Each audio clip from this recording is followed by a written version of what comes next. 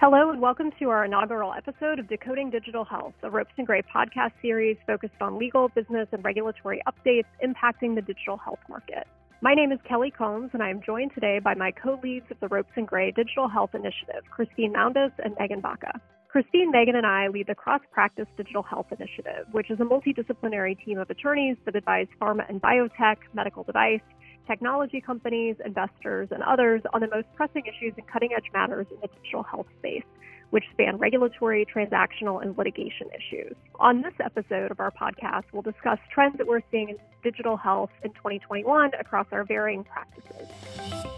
Hi, Christine and Megan. Thanks so much for joining us. And why don't we take a minute to first introduce ourselves to our listeners? Megan, would you like to start? Hi, Kelly. Thanks so much. My name is Megan Baca. I am a partner in Ropes and Gray's Silicon Valley office. I have a background in computer science, but my practice spans from life sciences and healthcare companies to software and technology and consumer-branded products. And I specialize in all things IP transactions.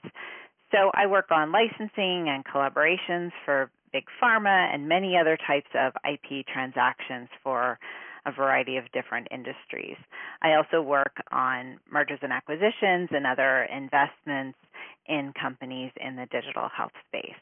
So I'm really excited to talk with everyone here today about the trends we're seeing in digital health because it's a really exciting area, and particularly in Silicon Valley, there's something new going on every day. Christine, can I pass the torch to you? Sure. Thanks, Megan. Hi, everyone. I'm Christine Moundas. I'm a partner in Ropes and Gray's New York office. I'm in the healthcare practice and also actively participate in our data practice. I provide a wide array of advice to healthcare, life sciences, and digital health companies, both a combination of regulatory compliance and transactional advice, particularly in some of these emerging areas where digital health is taking a lead, and helping my clients to think about how either their digital health company needs to ensure that they're compliant or to engage in a transaction that's going to take them to the next level, or advise healthcare or pharma or other types of companies on how to integrate digital health into their operations. So it's a pleasure speaking with you both today. Kelly, would you like to give a little background about your practice? Sure. Thanks, Christine. I'm Kelly Combs. I'm a partner in our life sciences regulatory and compliance practice, and I'm based in Washington, D.C. I advise clients, including pharma, biotech, medical device, and investor clients on a wide range of FDA regulatory issues relevant not just to digital health, but to FDA regulation more broadly. With respect to digital health specifically, I work with clients thinking through issues related to real-world evidence, artificial intelligence as used in regulatory submissions, analysis of when a digital health technology might be considered a medical device and subject to FDA's regulatory oversight, and so on. And I'm really excited to be here with you both for our inaugural episode of this podcast. And now let's turn over to the substantive discussion. So with that, I'll turn it over to Christine. We've obviously worked a lot together on transactional matters over the years. What are you seeing right now in your practice? The past year or two have been super busy in a lot of ways, with the COVID pandemic really shifting the way we approach healthcare and the way the world has had to modify its usual business. And what I've seen is, in the context of the pandemic and how everything has shifted, actually a real maturation of a lot of digital health trends. And I think it's actually incredible that a time of hardship would really be a time of innovation. But of course, everyone knows that telehealth has really taken off in a way that none of us could have predicted a year ago. And that has really led to people, both providers and patients, really understanding what does telehealth mean and understanding all the different ways in which telehealth can be useful for healthcare delivery. So that's one area where I've seen both a maturation of the regulations in the federal and state level, as well as sort of the uptake and adoption and the companies involved with it and the companies leveraging telehealth. So that's one big trend. The other thing that we're dealing quite a lot with is the implications of the information blocking regulations on healthcare providers, certified EHR technology vendors, and health information exchanges. These regulations stem from the 21st Century CARES Act. It was finalized by the Office of the National Coordinator for Health IT last year, and the compliance date was just earlier this month. And it's really tremendously shifted the way all of our healthcare provider clients and different digital health clients have to think about the way they're interacting with others in the space when it comes to providing information, setting up interfaces, charging fees associated with providing data. And really the policy goal is to unlock the sharing of information across all these different healthcare players. But the practical implications of it and the compliance burden associated with it is really tremendous. So we are working with quite a number of companies on making sure that their information blocking compliance programs are put into place, and then thinking through all the new practical things that they need to think through in light of those regulations. Then I would say artificial intelligence in healthcare and life sciences has really matured quite a bit as well. And we're now seeing companies that just a couple of years ago were in early phase of thinking through these issues or trying to develop or pilot algorithms or other things now actually, going before the FDA with them, going to market with real AI products. So that's been very rewarding to see and very exciting to see. And then finally, a lot of my clients, they've dabbled in the digital health space or they've adopted different digital health programs, but a lot of them only now are having their compliance programs catch up with those initiatives. And that's been very interesting to see how people might not have initially issue spotted in the way that they should have early on, and now they're working to sort of clean up their programs or institute tighter compliance programs around their different digital health initiatives. And I think that's a very important trend and one that should come along with any space that's maturing. So I think overall, those are the things I'm seeing. It's a very busy and a very rewarding space, and I think everyone's just trying to make sure that they keep up with all the trends that are at play. Kelly, do you want to talk about some of the FDA regulatory trends you're seeing? It's interesting because, as you described, there's been a maturation in the digital health space. Generally, I think we're certainly seeing some real advancement in FDA policy development as it relates to digital health technology. I'll highlight just two key regulatory developments that we've seen so far this year. The first is an action plan that the agency issued on artificial intelligence and machine learning software as a medical device. Now, Christine, you, Megan, and I have all done a ton of work together on AI and machine learning over the years, and really seeing an uptick in what our clients are doing with respect to innovation, both in research and in diagnostic use. The action plan from FDA really just outlines a series of steps that the agency is going to take to further its regulatory oversight of these sorts of technologies. And it's really just one more effort in the agency's continuing push to modernize and clarify the regulation of digital health technology. This builds on a 2019 proposed framework for artificial intelligence and machine learning devices. And importantly, we don't yet have guidance from the agency. This action plan just lays out what the agency is literally planning to do when it comes to policy development. Among other things, the agency is hoping to update the proposed framework that it released in 2019. And interestingly enough here, the FDA is planning to issue draft guidance on what it calls the predetermined change control plan for devices that incorporate artificial intelligence or machine learning. And this is essentially, when sponsors are submitting an application to FDA, the predetermined change control plan outlines what types of anticipated modifications to the software may occur over time, as well as the methodology underlying the algorithm. And that's been a real area of uncertainty for sponsors. So we're hopeful that this guidance will provide some clarity moving forward. The agency also, through the action plan, is going to encourage harmonization of what are called good machine learning practice development. So really trying to set standards for developers of these sorts of tools. The agency is planning to promote user transparency and also adopt a patient-centered regulatory approach that will include public workshops to get information about how device labeling can really inform transparency and benefit the patient or user experience. FDA is also going to work to support regulatory science efforts to develop methodology for the evaluation of machine learning algorithms, including for the identification and elimination of bias.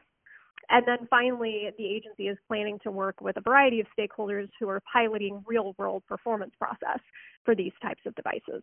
Now, moving on from artificial intelligence, we've also seen quite a bit of movement lately at FDA when it comes to use of real-world evidence. So real-world evidence, which is already gaining prominence even before the pandemic, has been used extensively in connection with the development of COVID diagnostics, therapeutics, and vaccines. And this increased use, as well as FDA policy development, are expected to continue this year. And in fact, when FDA's Center for Drug Evaluation Research, or CDER, released its guidance agenda for 2021, there are 3 guidance documents expected to be issued this year related to real-world evidence. Among others, there's one on real-world data, and in particular, assessing use of electronic health records and medical claims data to support regulatory decision-making. We're expecting one on the use of patient registries as a real-world data source. And then finally, one that's broader and relates specifically to a requirement from the 2016 21st Century Cures Act. And that guidance will cover regulatory considerations for the use of real-world data and real-world evidence to support regulatory decision-making for drugs and biological products. Now, as I mentioned earlier, we've seen a lot of movement with respect to real-world evidence when it comes to COVID diagnostics, therapeutics, and vaccines. And it really sounds like FDA is getting more familiar and more comfortable with these sorts of approaches. So just as one example, former FDA Deputy Commissioner Amy Abernathy said during the FDA CMS Summit in December of last year, quote, "There's development of regulatory familiarity at FDA that will persist, and that learnings from the use of real-world data during the pandemic will likely be built into the guidances that are coming out of these commitments going forward." Now, it's a little too early to tell exactly what the guidance will cover, of course, but among other things, we expect the agency to hit on when and whether real-world evidence or real-world data are fit for use, when trials or study designs that are used to generate real-world evidence can provide adequate scientific evidence to answer or help answer certain regulatory questions, how to determine whether studies meet FDA regulatory requirements, for example, for study monitoring and data collection, and then also gaps in real-world data sources and how to address those. You know, we've seen over the years many companies, and especially during the pandemic, have been working closely with FDA to refine their individual approaches to use of real-world data or real-world evidence to support a specific regulatory submission. But our expectation is that the guidance coming from CDER this year will be able to provide more clarity to a broader set of companies seeking to incorporate real-world data or real-world evidence into their clinical development processes. So turning away now from the FDA regulatory landscape, Megan, I want to talk to you a little bit about the work that we've done on some of our transactional matters and what you're seeing right now in your practice. Yeah, I agree on the maturation point.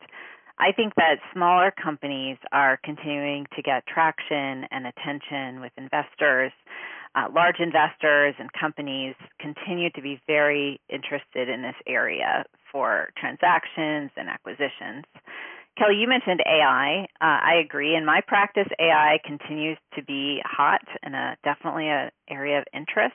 Our client Genesis Therapeutics, for example, has developed AI technology to assist with drug discovery and development. And they're right at the boundary of machine learning and biophysical simulation, it's called. And last year, we helped them negotiate and close a really substantial collaboration, their first with Big Pharma. And under that transaction, they're going to be working with the Big Pharma company to do compound screening, a really interesting transaction, and very interesting for the Big Pharma as well to be partnering with an AI company like this one. We also helped them close their Series A, which was over $50 million, so quite substantial for a small new company. These kinds of collaborations are really interesting. So for traditional life sciences licensing attorneys who are very familiar with the typical IP frameworks that come with these collaborations, you really have to think afresh about a lot of the concepts when you enter into the digital health space. So, for example, deals that involve AI platforms, you have to kind of think about some of the traditional concepts differently. For example, in life sciences collaborations, oftentimes an improvement made to another party's IP or technology is owned by the party that brought that technology to the table. But that doesn't really translate well when it comes to AI models. So, for example, one party may bring data and the other uses that data to train its algorithms.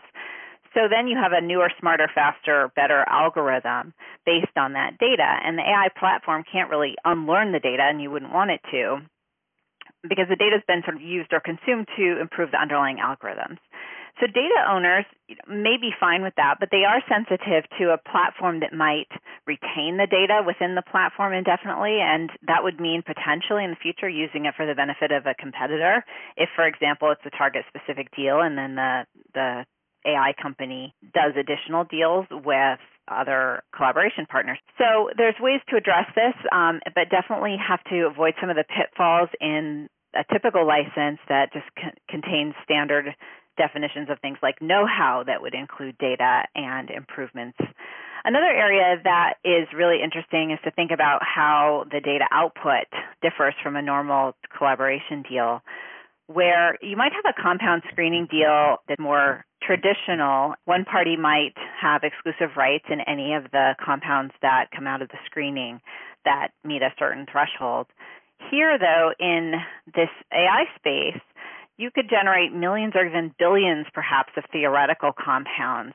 And so you have to rethink the type of screening criteria that you're looking for under these collaborations to identify where the exclusivity lies, because the owner of the AI platform may in the future work with other partners and regenerate that exact data output or the same compound structures, for example, and shouldn't be tied up because it happened to pop out of a previous collaboration amongst, perhaps millions or billions of other potential compounds. So the IP and confidentiality provisions of these agreements, just as one example of many, are areas where licensing attorneys really need to focus and think about how these deals are different than the traditional pharma models.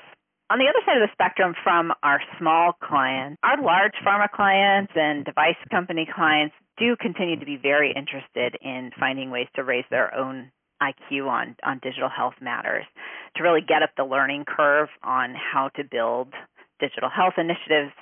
And they're realizing the value of digital health for their companies and also the challenges of succeeding in digital health. It's obviously incredibly complicated and requires a tightly coordinated approach between lots of different internal specialty groups.